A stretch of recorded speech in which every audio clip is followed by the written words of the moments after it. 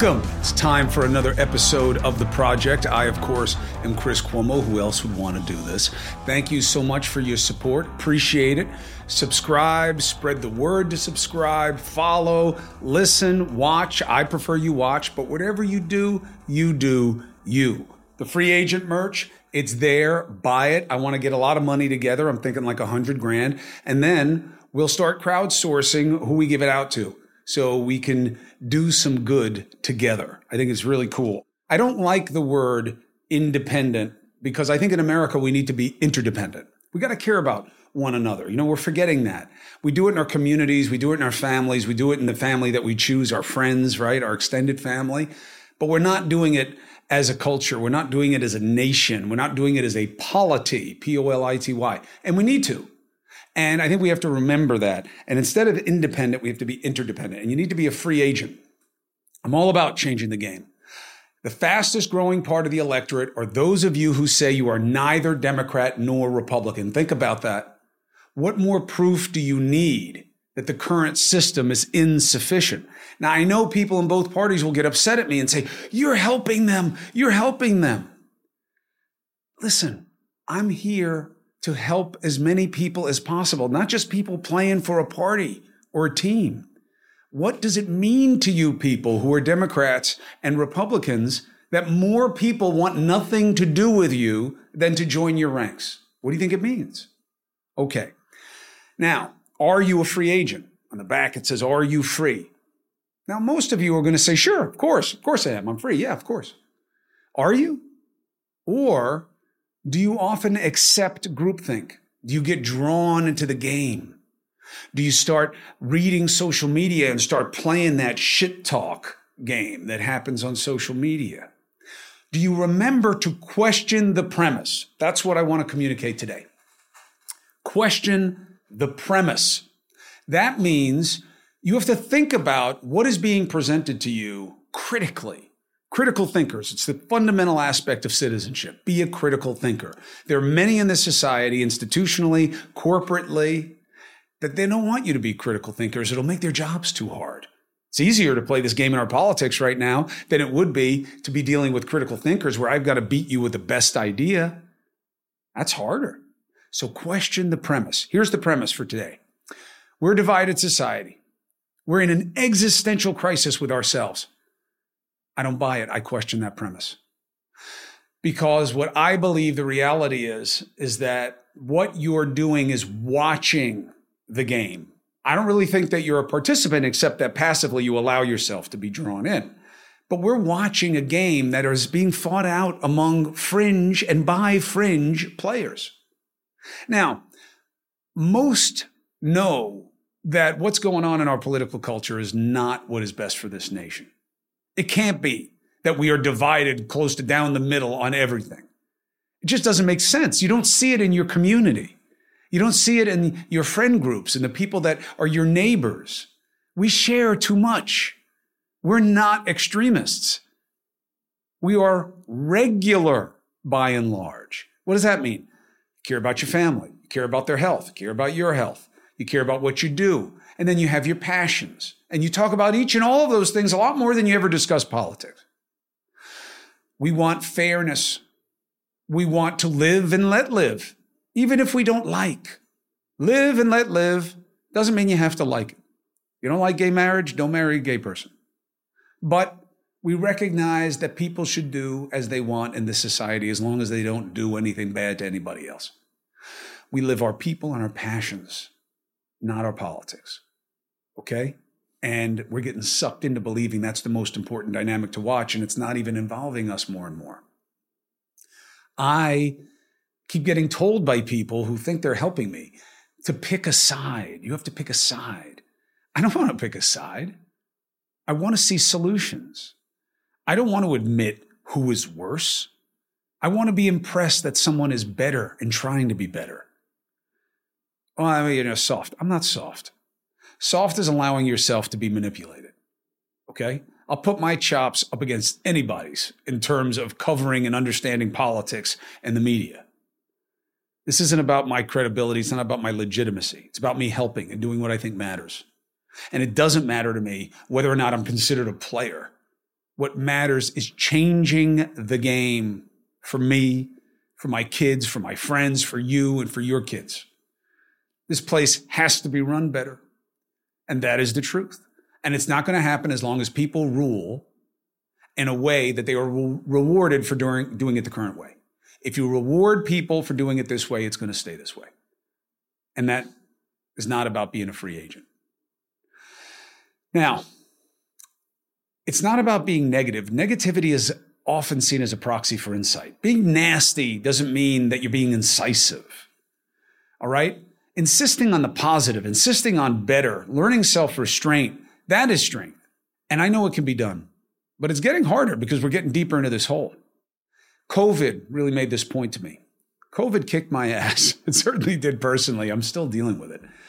And I will cover that a lot here and on the new show. Long COVID is real. They don't really understand it, but it certainly exists. But COVID taught me a different lesson. I've never seen this nation decide to choose the game over a legitimate crisis. It literally made us sick, COVID, spiritually, psychologically, physically. If we can't come together when something is literally trying to kill us, it's a bad signal. I've never seen it before. But now that I have, it really changed my focus in terms of what I have to work for and against.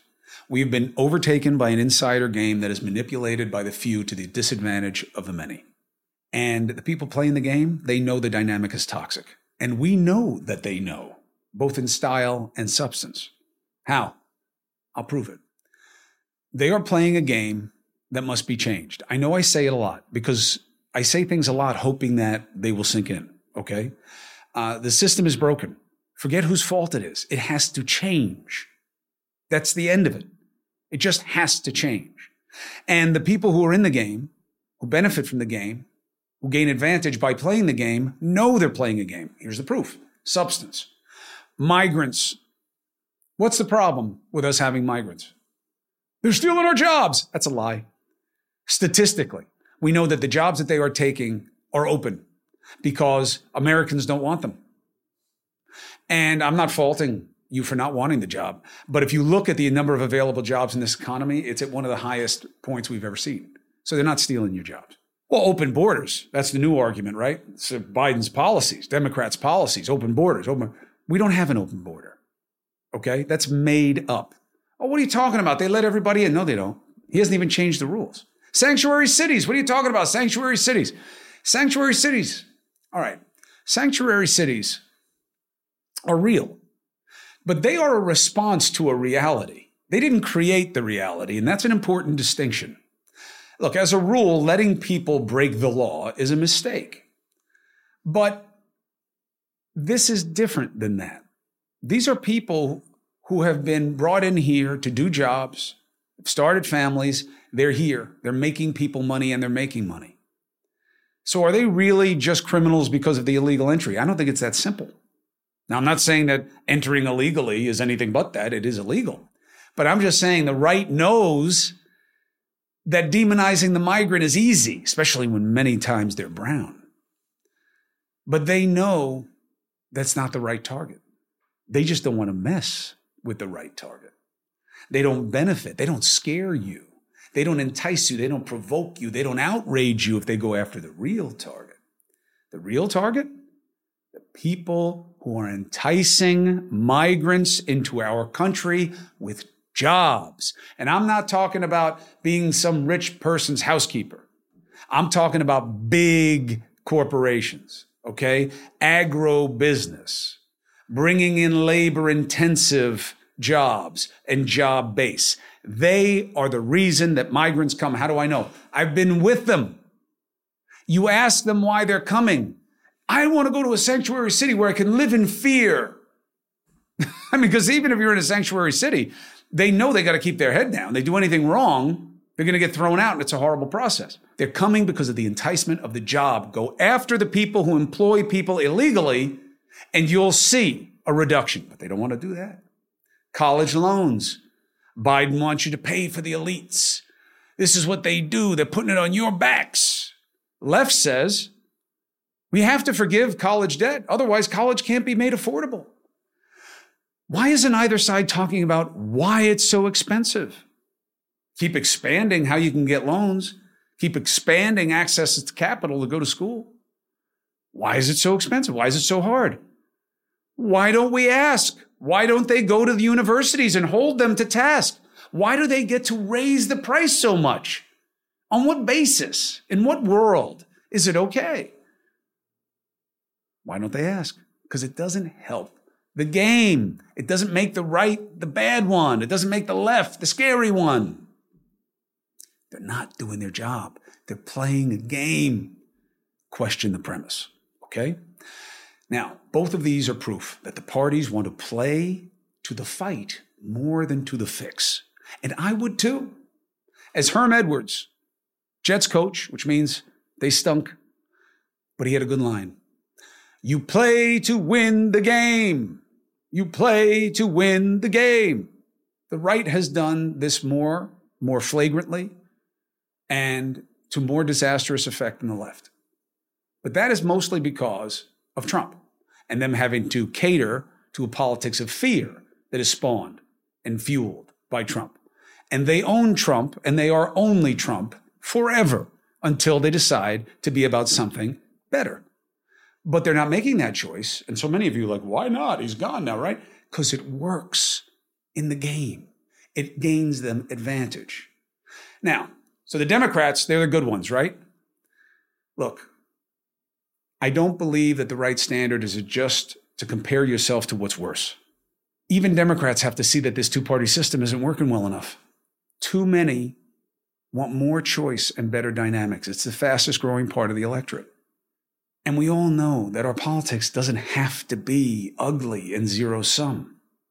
How do we know that it doesn't have to be like this? Maybe it's always been like this. Maybe it's just how we are. I don't think so. Why? Manners. The existence of manners. I'll tell you why. All these people acting like savages in D.C., all these people online spewing shit in every direction, they're not like that when they're face to face, right? Almost all of them behave in their regular lives. In public, they act with decorum. They teach their kids to be respectful. You see it in their bios. Family, God.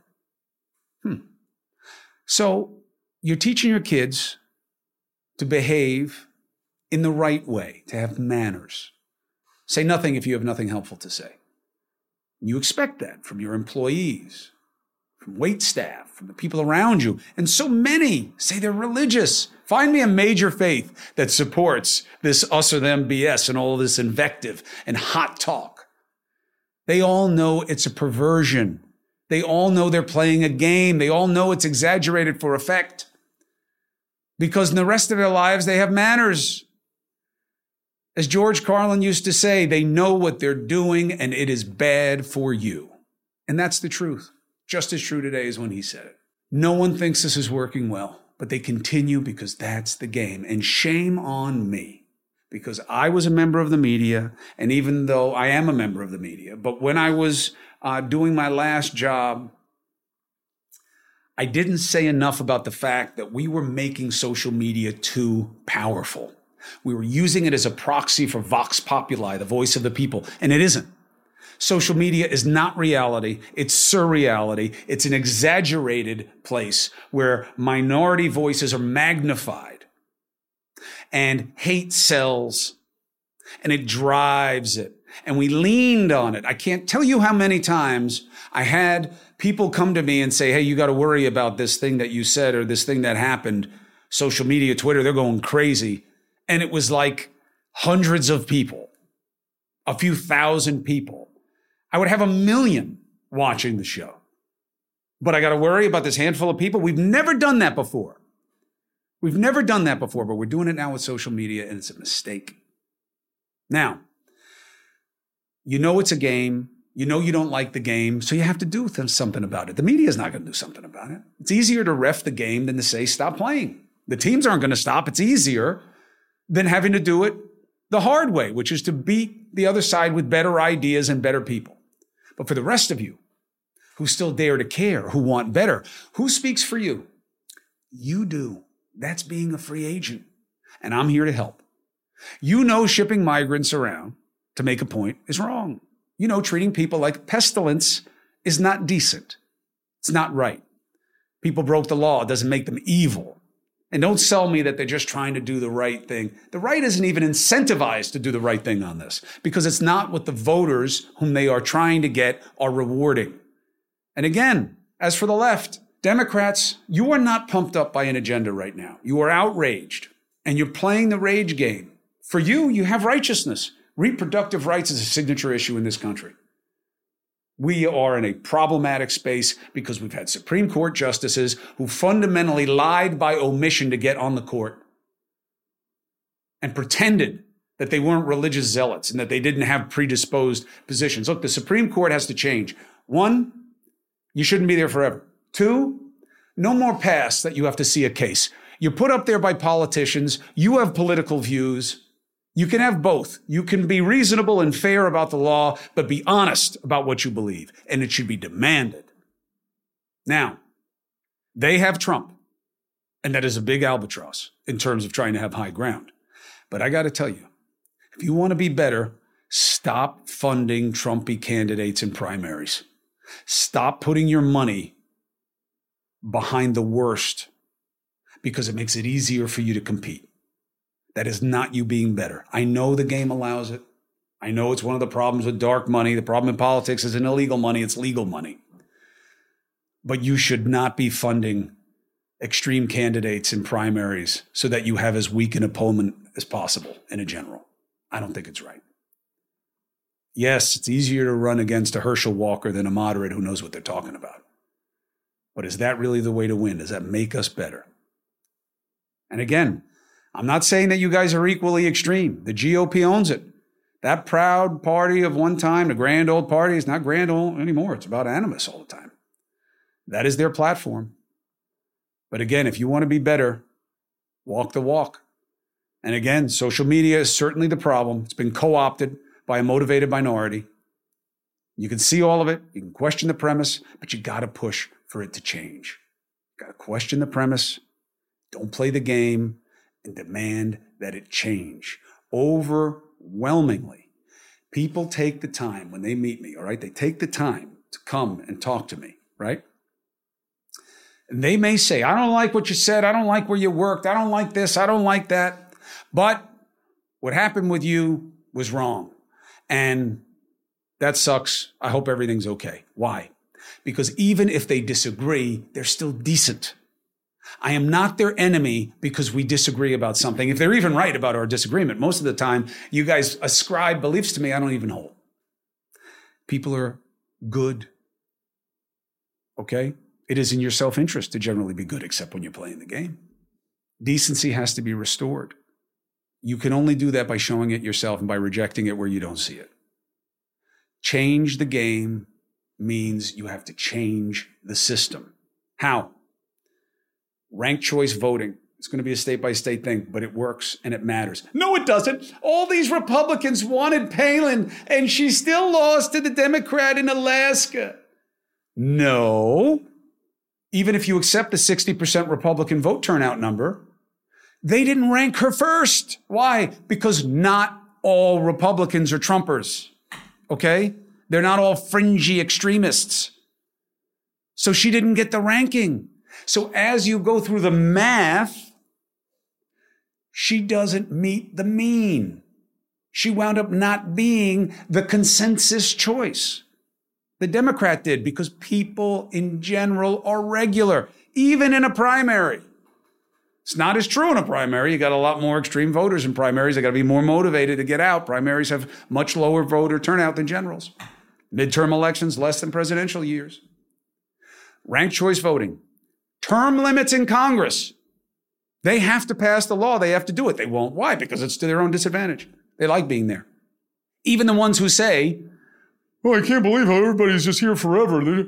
They're not jumping up and down about term limits either.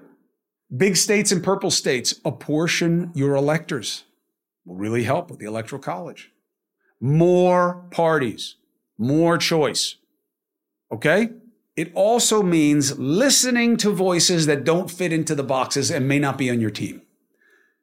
That means right now, our guest is Evan McMullin, former intelligence operator, knows national security better than most, certainly uniquely. And he's trying to make it in politics, ran for president. Now he's in a Senate run in Utah against Mike Lee, a Trumper, by being a member of neither party. But he did strike an interesting deal with Democrats. Really interesting what he did here. I hadn't seen it before. And he has some unusual notions about how we can get better. Ready to listen? Evan McMullin. Let's get after it.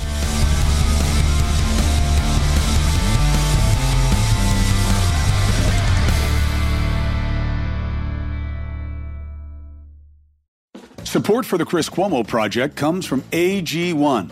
Listen, my brothers and sisters, you know that I take my health seriously, right? I'm an aging athlete. I'm dealing with long COVID. That's why AG1 is a big part of my game, and I have been taking it for many years. Why? Because it's one and done. I don't have to worry about the combinations. I don't have to worry about the price the same way. It's so much less expensive than taking all these things separately. And it's the deliverability. It's just a scoop in a glass of warm water for me, but you can put a scoop of it in whatever you want.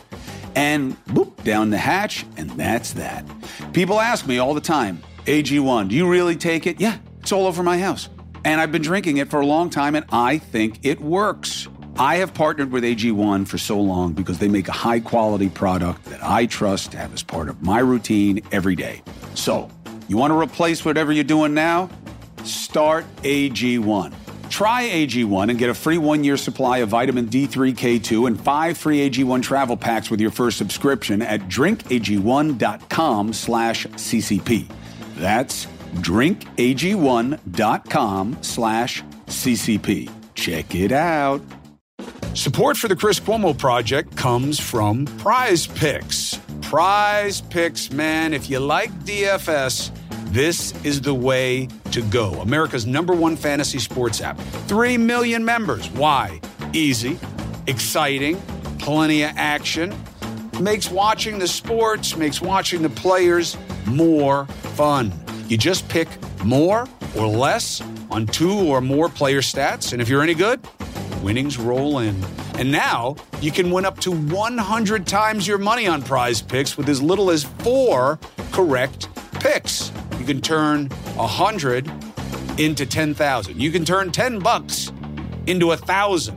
Basketball, hockey, college, all the different entries today on Prize Picks, America's #1 fantasy sports app. You ready to get started with Prize Picks? Download the app today. Use code CCP. You'll get a first deposit match up to $100. Again, download the app today. Use the code CCP. You get a first deposit match up to $100. Prize Picks. Pick more, pick less. It's that easy.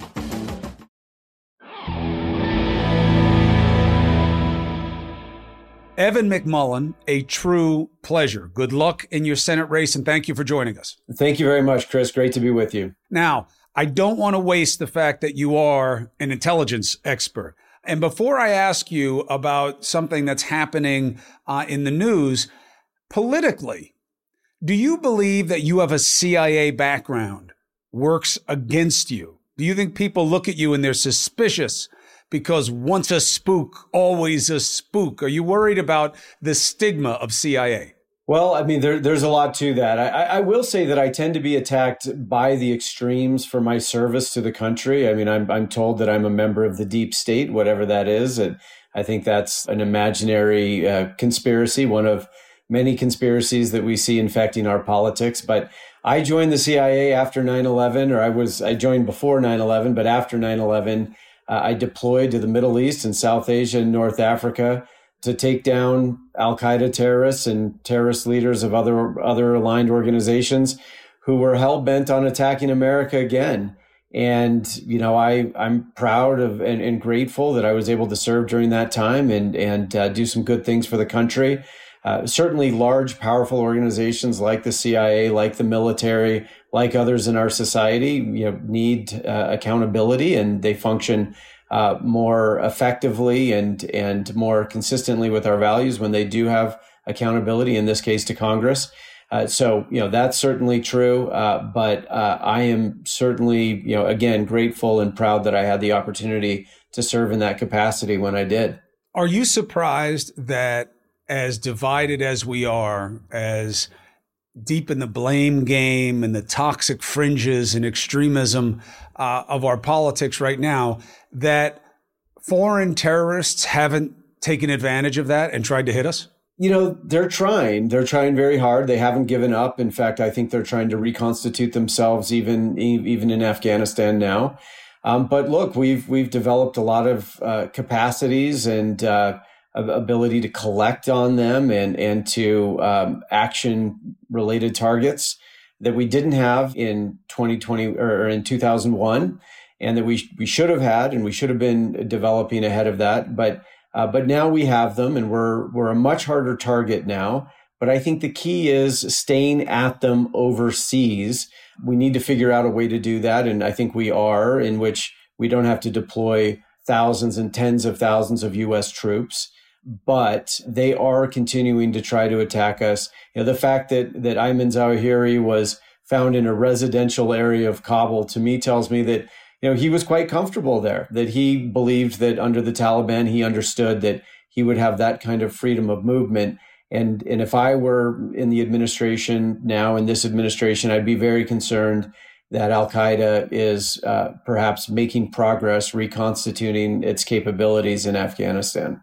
Do you think, God forbid, we had a 9/11 type event? Do you think that the resolve and the idea of one nation that came out in 2001 and just a day or so after the attack, you think that would happen now? Or do you think the initial reflex wouldn't be to get around a marginally popular president, then President George W. Bush, but to blame, that the right would be blaming the left and the left would be blaming the right? Do you think it would be different?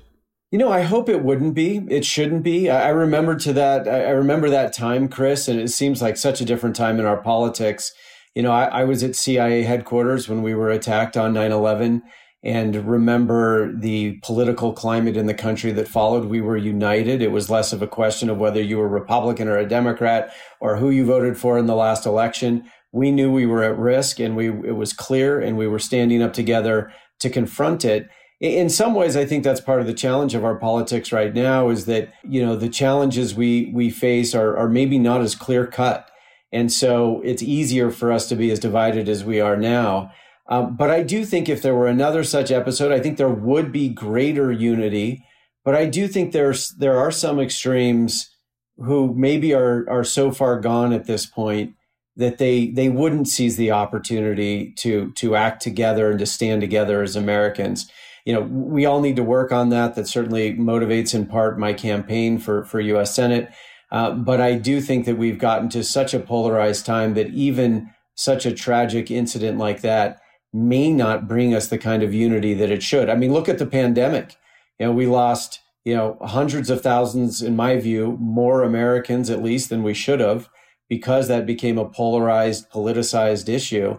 You would think, standing as we are here, perhaps before that pandemic, if we could, we would imagine maybe that would unite our country in the same way that a 9/11 did, but it did not. And I think that's evidence that, that such a large terrorist attack again on our country might not yield the same result. But we need to fight very hard to get back to that point. I think the country depends on it. What is your take on the discovery of classified and even higher grade information from Mar-a-Lago? Well, let's consider this. First of all, the kind of classified information that lands on the President of the United States' desk is not just run-of-the-mill classified information. Okay, that stuff, we don't waste the president's time with that. The kind of classified information that the president has access to is really core to our ability to defend America from very real threats that it faces, most of which, are often simply just not known by the public. It would be, right, damaging to our national security if what we knew was publicly known, because then our adversaries would know what we know, et cetera, and they'd be able to threaten us more seriously. But also it would create at times, panic, I think, among among a lot of the population. But anyway, that's all to say that we have important national security secrets. Only the most important land on the president's desk. And the idea that we have a president who walked out of the White House with those most precious, important national security secrets, those documents, to store them in the basement of his house is just beyond the pale. I mean, if Chris, you and I were intelligence officers now, let's say we're mid-level intelligence officers, and we decided that we were going to take some classified information home from work. Let's say we were at the NSA or the CIA, and we don't have access to most of what the president has access to, but we have access to some things that are kind of pretty important. We take them home and start storing them in our basement. I promise you that we would not be given the same courtesy of a subpoena and a letter and DOJ attorneys showing up asking nicely to receive these things, and then, taking our word, at least for a time, that we had given the things back. No, we would not be treated as kindly. Donald Trump was treated with kid gloves, I think, in this process. He refused to turn over all the classified documents that he took. And he I think, provided, or his people, an affidavit that he had. And that is deeply concerning. And Chris, the question I ask is why? There is a reason Donald Trump took those documents. There is a reason why he didn't want to give them all back. Speculating what that reason might be takes us down a pretty dark path, which I think is why he's under investigation under the Espionage Act. But there is a reason why he did that, and we all deserve to know it. Well, one step sideways as pushback. The idea that all presidents do this. They all take everything he has is classified and top secret, and they all leave with papers. Some put them in libraries. He put them in his house. No big deal. Some presidents, may certainly take records from the White House that pertain to their service. Certainly, this is different. Taking highly classified, top secret documents that are beyond top secret. Actually, they're top secret, plus their compartmented information, their cabinet information. These are documents, in short, for listeners, for viewers, that are beyond top secret, that relate to the most important capacities and knowledge we have of the national security realm. That's what the president has access to. I would be shocked to learn that any other president, certainly in modern times, had walked out of the White House with that kind of information. Okay, pushback. They weren't nice to him. They raided. The word raid kept being used. There were suggestions that armed people showed up and disrespected a former president. Do you believe that? Well, first of all, they had a search warrant that was approved by a judge. And before, but correct me if I'm wrong, before they showed up, DOJ attorneys had showed up, had appeared at Mar-a-Lago beforehand. And, I don't know if it was weeks or months ahead of time, but talked to Trump's team and asked for the documents back. I believe someone signed an affidavit there saying that they had turned in all of the documents. There was advanced process. There were requests. But do you think they made a mistake going in the way they did? To be clear, I don't know how it meets any definition of the word raid. They did not go in there guns blazing and looking for him and throwing people up against the wall, which, as we know, sometimes when they execute those warrants, they go ugly early.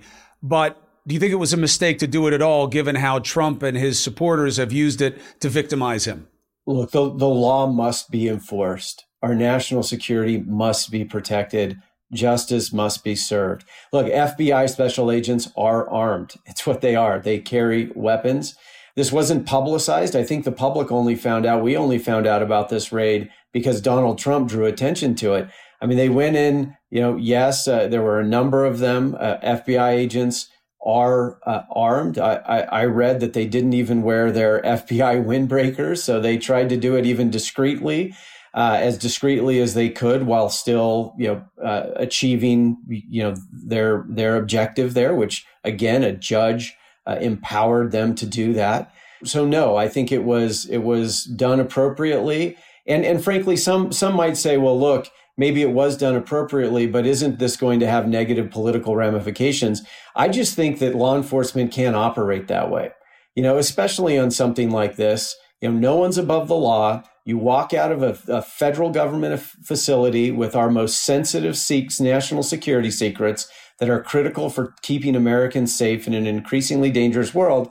You are going to be visited by the federal government in their pursuit of those documents. And he was treated, it feels to me like DOJ bent over backwards to treat him fairly, almost too fairly. Had I been there, I would have been concerned about, what is he doing with those documents now? Why did he take them? What is he doing while we treat him with kid gloves? What is he doing with these documents that could threaten American national security? They were, in my view, overly patient with him. What could he do with those documents? Well, there are a lot of people around the country, around the world, who would love to have those documents in hand. I mean, you just imagine what, there are a lot of, of course, countries around the world who invest millions and millions and millions and millions of dollars every year to steal U.S. national security secrets. That's why we have, that's why we classify them. That's why we keep them in secured environments, physically and electronically. That's why, we carry out background checks on those with access to them. That's why we have counterintelligence officers who try to thwart the foreign spies trying to steal our secrets. You think a former president, even Trump, would sell things that could hurt Americans? I mean, I really hate to do the speculation myself, Chris, but if you're going to steal classified documents from the government, then, perhaps you want some leverage over the government, as silly as that sounds, because you will obtain no such leverage doing that.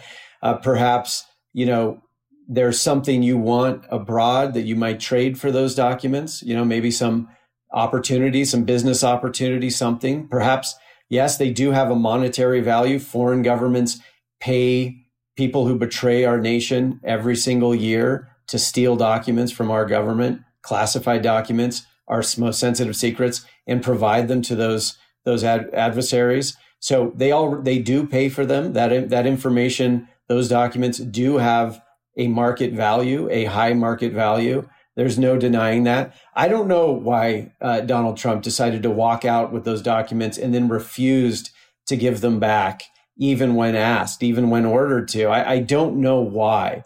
But there are no good reasons. Let me put it that way. There are no good reasons. The public deserves to know exactly what they are. What do you say to the Republicans who were up in arms about the search, calling it a raid and saying, how dare they do this? Someone better answer, all this pressure on the Democrats and Merrick Garland. And now the same people, if you listen, that nothing sound is them not asking any of the questions that you are about why he had these documents. Where is his statement now? Why isn't he explaining any of this? Why aren't any of his people explaining any of this? What do you say to those who were so loud and proud about the search, who are now silent now that we know what they found? Well, one of them is my opponent, Senator Mike Lee, who assisted. I am aware. Who assisted? Yes, that's what we call a loaded question, McMullin. that's right. What that's called. Go ahead. Yeah, that's right. Well, Senator Lee he assisted Donald Trump's efforts to overturn our last election and to stay in power despite having lost an election. That's a big issue. Hopefully, we'll talk about that as well. But yes, Senator Lee and other Republicans, the minority leader, Kevin McCarthy in the House, also made some strong statements. Various Republicans, in Congress made very strong statements condemning the search of Mar-a-Lago to obtain this classified information before they knew anything about it. And so that tells you everything you need to know. I think back to George Washington's farewell address, in which he warns of the spirit of party, that at some point in the future, people elected in Congress could be more devoted to their party loyalties than they were to their duties as a part of that branch of government and to the Constitution. And this episode reminds me of that they have no information to go on, yet they condemn the search, this retrieval of this most important national security information. And they do it because they are putting their party loyalty above the interests of the country. And in fact, they're putting their loyalty to one man above the interest of the country. And that's incredibly dangerous. They believe Donald Trump is truly above the law. That's where it's gotten. Do you believe Senator Mike Lee is a Trump protector? He's certainly one of Trump's most loyal allies, and he is certainly a Trump sycophant.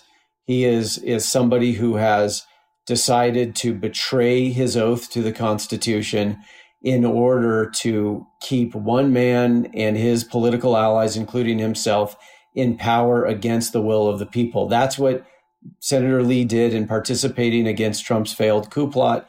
It is one of the most egregious betrayals of the American Republic and its Constitution in our history. And Senator Lee wasn't alone, so he can share the blame with a handful of others.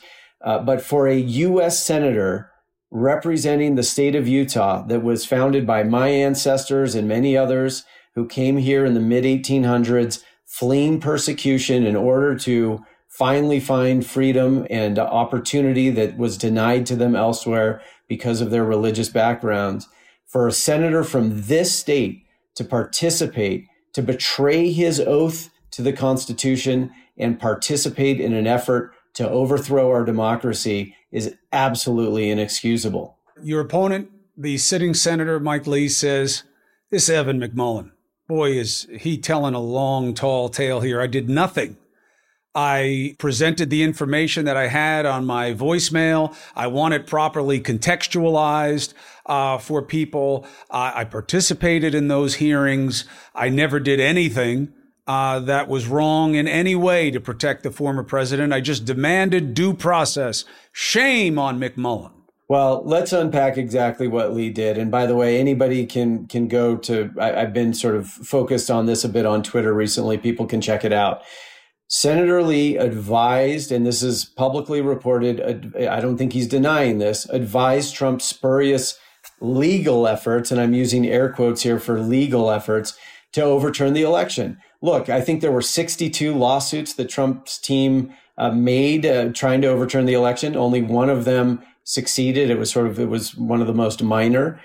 Lee advised those efforts. We now look back on those and understand that they never really believed those lawsuits would be successful. That was part of an effort to mislead tens of millions of Americans and to convince them that the election had been stolen from Donald Trump. And by the way, it succeeded. That was step one in the effort to overturn our democracy.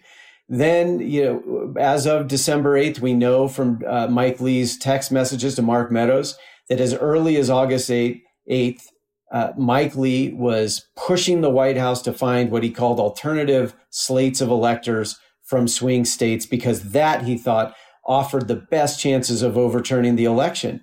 This is somebody who calls himself a constitutional conservative. He was using his knowledge of the Constitution to try to find a weakness in it, a loophole, if you will, in the system that would allow them to topple our democracy. That's what it was. Afterwards, after Donald Trump sent violent insurrectionists to hang Mike Pence and kill members of Congress to stop the certification of the election, Mike said Donald Trump deserved a mulligan for a coup attempt, if you can imagine. So, also Mike Lee has lied about his involvement. He said that he received the so-called coup memo from Eastman on January 2nd, 4 days before January 6th, and that was the first he knew about it. Well, then, we learned that actually Mike Lee had been pushing the fake elector scheme as early December. And so he's lied about his involvement. He was central in the plot. And Chris, I would make this analogy. Let's imagine a group of guys planning to rob a bank. One of them is sort of one of the brains behind the idea. And he says, look, I'll drive the getaway car. And so they go to carry out this robbery of a bank, and it doesn't go too well. They kind of get stopped at the door. It's broken up by cops.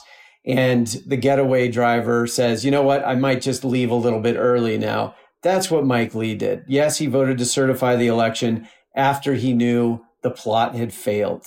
And he deserves no credit for that whatsoever. Had I been there when that was happening, I would have gone to law enforcement. I would have gone to the public.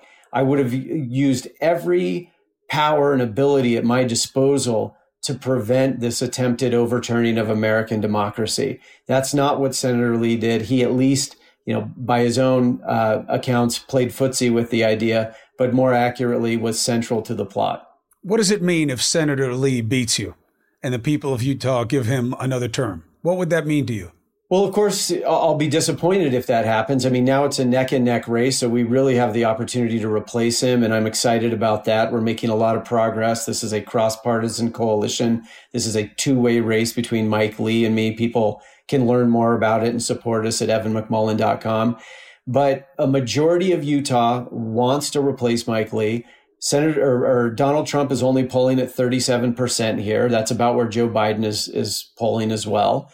A majority of Utahns are frustrated that we've got some of the worst inflation in the country here in our state. This used to be a very affordable place to live. Now we've got some of the worst inflation in the country. Gas prices are high, of course.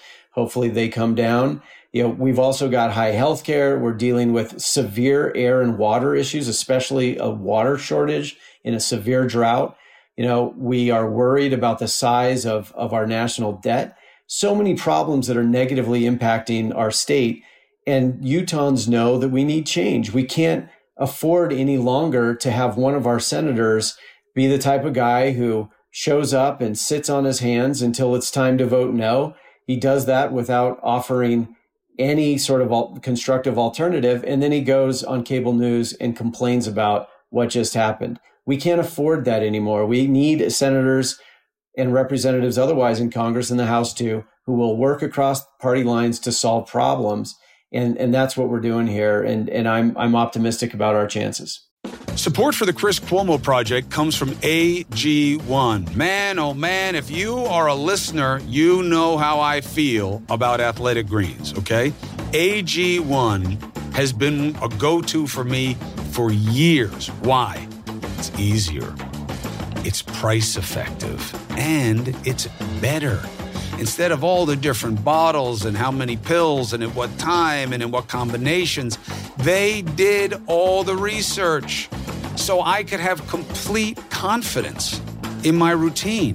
One and done, man. That's because AG1 is a foundational nutritional supplement that supports your body's universal needs. Gut optimization, stress management, immune support. So for me, I really combined all of these different needs into one, which became AG1, right? Every scoop, probiotics, the digestive enzymes for gut support, magnesium, which is big for me, B vitamins, energy support, adaptogens. They're all in there in the right levels, right combinations to help support immune health.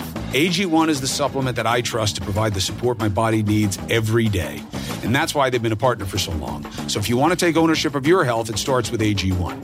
If you try AG1, you're going to get a free 1-year supply of vitamin D3K2, and you're going to get 5 free AG1 travel packs. And that's just with the first purchase. So go to drinkag1.com/CCP.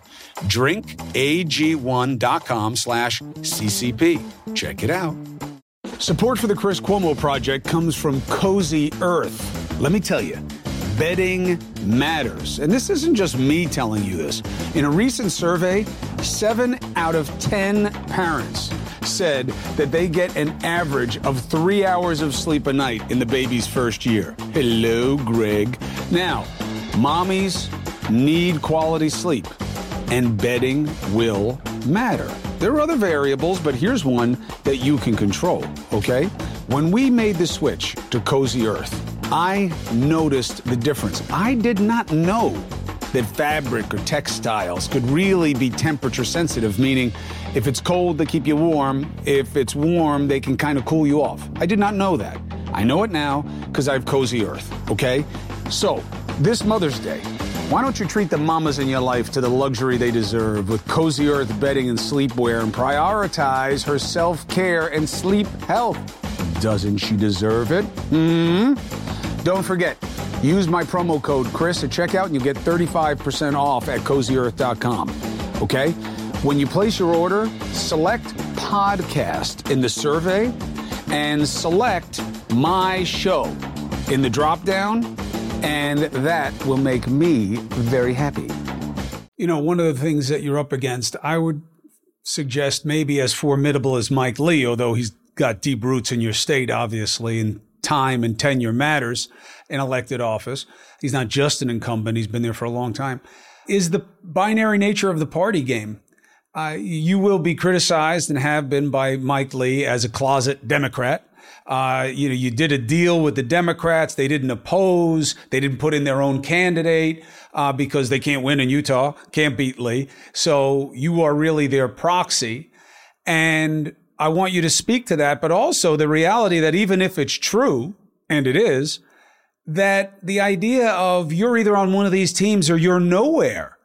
What does that mean for the future of democracy? So first, speak to it in terms of your involvement with the Democrats, you plant, and the idea of what that says about our party and our democracy. Well, listen, let me at first, Chris, share the way I think about the teams right now in American politics. I mean, we think of them typically as Republican versus Democrat. And yeah, we've got these independents and they're growing. That's another dynamic here. Certainly that's the case in Utah, where 35% of voters are registered independents. But look, the teams these days it's not Republican versus Democrat. It isn't any longer. That's not what this is. That's not the situation. The teams are a pro-democracy movement and an anti-democracy movement in America. The teams are a movement that is committed to objective truth and a movement that has abandoned it. Those are the teams now. And the sooner we realize that, the better able we're going to be to defend our democracy. It is that simple. And so we know here in Utah that a majority of Utahns want to replace Mike Lee. But what's the challenge? The challenge is that people are divided, that majority is divided into historic political rivalries. So Republicans, principled Republicans, Democrats and independents and members of the third parties like the United Utah Party, they're divided, but they all want to replace Mike Lee, and they're committed to our democracy. And by the way, they have a lot of common ground on even some of the most difficult issues facing our country. And so the whole strategy, which I'm openly talking about on this campaign, is to unite those groups. And by the way, I'm not the first one to do this. Senator Romney has very strong cross-partisan support here in Utah. So I would like to take credit for building this coalition. I cannot. It's a coalition that already exists. We are mobilizing it for the purposes of this election. Yes, Democrats and I don't agree on everything. Yes, there are many differences in this coalition, but we agree on some critical things, Chris. We agree on our founding ideals that we're created free and of equal value and equal under the law. And therefore, we have a system of self-government in which we select our leaders. And when we vote them out, there's a peaceful transfer of power. We're committed to truth and to decency and to our Constitution. That's what's at stake right now. And by the way, all the other challenges we face, high costs of healthcare, inflation, gas prices, air problems, water problems, all these other challenges, the national debt, we will never solve these things without a functioning system of self-government. And so these are the things that unite us. These are the things that are enabling our ability to build this coalition despite the many differences we still have, which, by the way, I think those differences are healthy. They make us stronger. But that's why things are coming together the way they are here in Utah, and that's why this is a competitive race. The idea of being an independent, as you know, I don't like the term independent, not because I don't think people should look for an alternative. I think they absolutely should be looking for an alternative. I think the two-party system has failed. But when I think independent, I think out for yourself. I'm not criticizing you. I'm saying as a political concept. And I talk about free agents here, and that's who this show is for. Open mind, open heart. You're not about team or tribe, and you're willing to listen to people who you disagree with, one, because they're not your enemy, and because maybe they know something you don't. That's who this show is for. And 1 out of 3, maybe better in Utah by most polls, almost 30% nationally, overweighted once you get younger, people saying, I don't like Democrats or Republicans.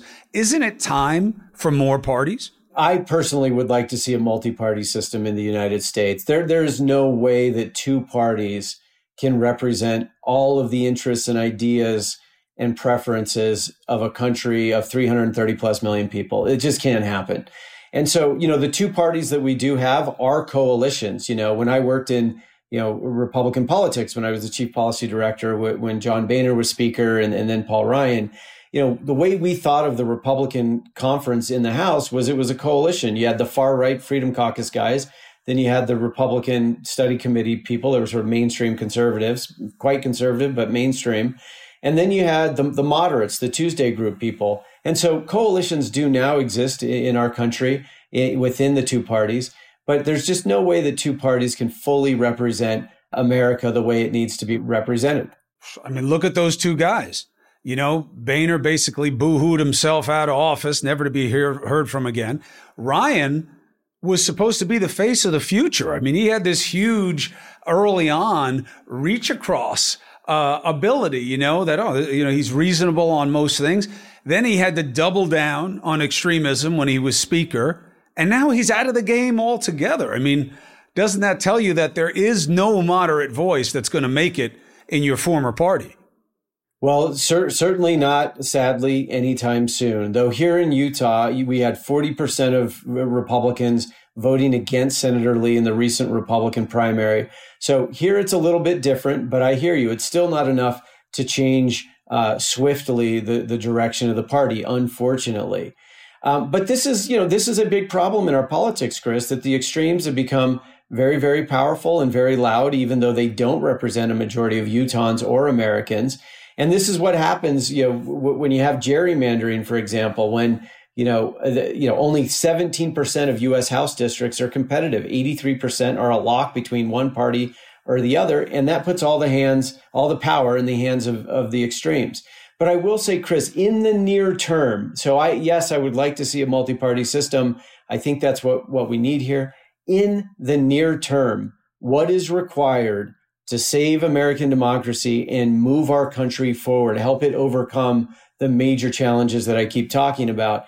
What's required is a political realignment, a new coalition that includes principled Republicans, independents, and Democrats. Even though there will be lots of disagreement between them, that is what's required yesterday to save American democracy and to get our country on track and to strengthen it at a time when it's being threatened from within and without. That's what I'm focused on now. Now, what that might lead to in terms of, maybe new parties emerge and become, powerful, a lot of people working on that and representing more Americans, perhaps. But right now, what I think must happen is a new coalition that is capable of defending on a sustainable basis American democracy and governing. What do you make of the idea that it's always been like this? We just have more media now. So everything is exaggerated by this kind of plethora of echoes that we have. But, it's always been a confrontational system, and everybody's always been saying that democracy is in trouble, and it's always been fine. Look, I think we should always guard jealously our basic rights and our system and the institutions that protect them. And it's true, they are always at some risk, because the way I view the world, Chris, is this. This is an eternal problem. There will always be those on the side of freedom wanting to defend true freedom for all. And then there will always be those who want to amass power and wealth for themselves at the expense of the people. That will always be the case. And so the idea in the past that, we've been at risk at times is valid, maybe, hyperbolic at times, depending on what's going on. I don't think this is one of those times. I think you only have to look at January 6th and all kinds of other things. CPAC just invited Viktor Orban, who gutted Hungarian democracy, to come to their conference. They're openly talking about how Republicans, unfortunately, now should follow his example. And by the way, they are. You have J.D. Vance, the Republican Senate nominee in Ohio, talking about how democracy is failing and we need a strong man. And when asked, won't that be terrible for America? He says it won't be as bad as you think. I mean, we're fighting a real anti-democracy movement in this country. And principled Republicans, Democrats, and independents have got to unite now. We'll decide as a country over the next two cycles whether we still are a republic, whether we are going to keep it, as not Abraham Lincoln, but Benjamin Franklin warned that we might not. And so that is truly what's at stake here. We've been divided in the past. That's certainly true. But even in those times of division, I don't think we've seen a side that has decided to tear down our system of self-government in order for them to hold on to power at the expense of the people's will. Certainly, there have been variations of that, not allowing women or minorities to vote, et cetera, African Americans to vote. We've had some variations on this in the past, but this is unique and it warrants special attention by all Americans. What's your biggest fear? My biggest concern, the biggest threat that I think faces our country is our unmooring from truth, because we're unable to find solutions, if that's the case, without truth to overcome major challenges. We're unable to make decisions in our own in our own self-interest, in our own self-preservation, in choosing our leaders. We just become totally ungovernable, weakened, turned against each other, and vulnerable to disinformation and other lies pumped into our ecosystem. That's what I'm most concerned about, is that we won't be able to regain our footing with truth in time. But we have got to do it. I think, again, very clearly, there's an anti-democracy movement in our country. Their vision of America is not necessarily one that is democratic, one that has a representative system of self-government. Their vision for America is one that's more closely aligned with the far right, which is, they talk about blood and soil, that America should be defined more by the color of our skin and where people were born, which is the most un-American idea you could have. We should be defined by our commitment to our core ideals. And so, I think it's a real, my other concern is that we do not build this political realignment that I talk of, that I'm urging between principled Republicans, Democrats, and independents, that it will not happen fast enough or at scale enough to protect us from those who want to take apart our republic. What do you think happens if the right, the Republicans, however you want to define them, take over in the midterms? Doesn't look that likely on the charts and the analyses right now, but what's the worst case scenario? What do you think McCarthy and McConnell want to do other than get as many judges as they like across the country and a couple of tax cuts? I think if you see the far right come to power in Washington again, I think that they will pursue their goal of gutting Hungarian democracy the way Viktor Orban did in Hungary. I think that's the scenario in America now. I mean, they're openly saying it. So would we not be foolish to say that's not actually what they're going to do, or that's not actually what they want to do? The counter is that it's an exaggeration. They're bringing Orban in because they know it'll scare the left and get them talking. And they actually are against strongman policies, which is why they don't like what just happened with the FBI. And they accuse the left of being heavy-handed and using the mechanisms of law for political purposes. That's the strongman problem, is on the left, not the right. Well, I do think that I will say, I do believe there's a problem with extremism on the far left too. I do believe that's the case. But don't tell me, I'm not talking to you when I say this, Chris, but if you're someone in the far right out there who thinks that the FBI's search of Donald Trump's basement in order to retrieve critical national security information is, an example of government overreach, let me tell you what an example of government overreach is. An example of government overreach is trying to keep a president who has lost an election in power despite the will of the people, despite having lost that election. That is the quintessential government overreach. That is, if you're a conservative, this is the moment you've been training for. When a tyrant, when a would-be tyrant would say, okay, there was an election, I lost it, I'm going to declare that election null and void with my allies in Congress, as it was, and I'm going to stay in power regardless. That is the quintessential example of tyranny. And that's what almost happened in our country. We weren't so far away from it. You watch Liz Cheney and Adam Kinzinger and the others on the January 6th committee hearings, and you see how close we were to that. You see how fearful Mike Pence was, our vice president, that was what was underway and that it might succeed. That is, if people are honest, which I think many are not at this point on this issue, you can't not acknowledge that is really tyranny staring us in the face. Now again, there are people in this country who I think don't believe a democratic republic is core to the American identity, because again, they think about America more in terms of blood and soil. And so that's what they're defending. And if we lose the republic as they defend a blood and soil identity in America, then they're okay with that, because that's not how they want to identify America. They want to identify us in a different way, by the color of our skin, by where we were born, by religious, in some case, religious identity. The so-called Christian nationalists.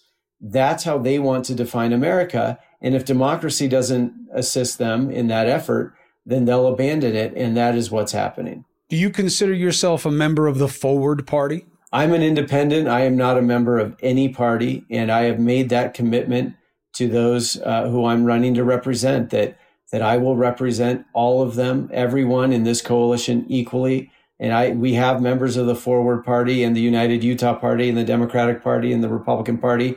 They all show up to our events in Utah, and I'm committed to representing all of them as an independent. If you were to get in, would you be a friend of expanding the party system? Because, in a two-party system, the independent is the odd man out unless you have more parties. Would you do anything to try to promote it as a culture change? Because as you know, and everybody should know at home, parties aren't in the Constitution. Parties aren't an animal of law. They're an animal of culture. And we were warned against them by George Washington. Yes, I would vote in favor of opening up our system with a variety of reforms that will allow Americans to have better choices and better representation.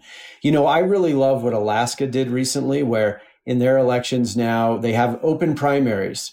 And so, right. Chris, if you're running, you can win votes from Republicans, Democrats, Independents, Libertarians, all of the above. And then the top four finishers then move on to the general election, in which there's ranked choice voting. And that means that voters, of course, can rank their vote. They choose you number one, then maybe I'm number two, and then maybe someone else 3 and 4. And that incentivizes you and me as candidates to find common ground with each other, so that your voters, your fans who are never leaving you, they're your supporters, maybe they'll choose me as their second choice. And you and I will spend a lot of time as candidates talking about where our common ground is for that purpose. And so that's something that I think would open up our system, create better representation, better incentives for leaders, better outcomes, and also open up possibilities for new parties. Last question. When your loved ones say to you, and you can say they don't say this, but it'll be the only thing you've said that I don't believe, Evan. When your loved ones say to you, enough already, you ran for president, now you're running for senator. If it doesn't work out, it's a very tight race. Enough. These people are crazy. They're trying to do bad things to you online. You're getting attacked all over the place. You're a smart guy. Make some money and then figure out you're a young guy. Make a difference down the road.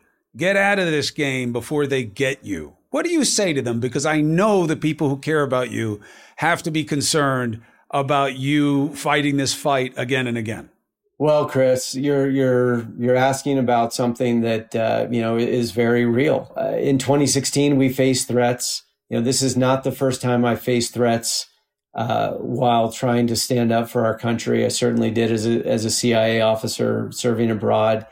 And those threats exist today. And unfortunately, we experience the reality of them.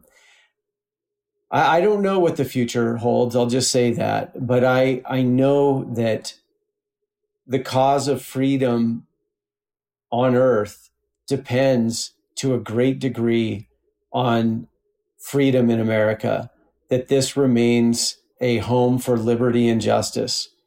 I believe that America is located in a choice land on our planet.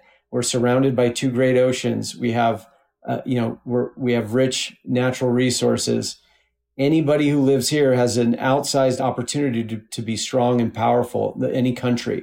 We have that. It's critical now and forever that we remain a free country. And if we don't, then I think the cause of freedom internationally and, of course, here at home will really, really suffer. There are billions of people, literally, I've served abroad, lived abroad, billions of people around the world who carry a flame of hope in their hearts that someday, if not them, because they live under dictatorships now, but someday maybe their children or their grandchildren will experience or have even an ounce of what we have here. So this country is worth fighting for. It has a special place in the human cause. And that's what I'm fighting for. And I don't know what the future holds, but this country is worth sacrificing for.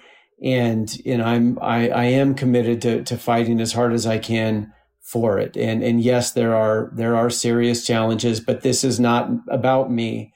This is about the importance of America for the people who live here and for the world. Evan McMullin, thank you very much. I appreciate you joining us, and I wish you good luck going forward. Thank you, Chris. Thank you very much.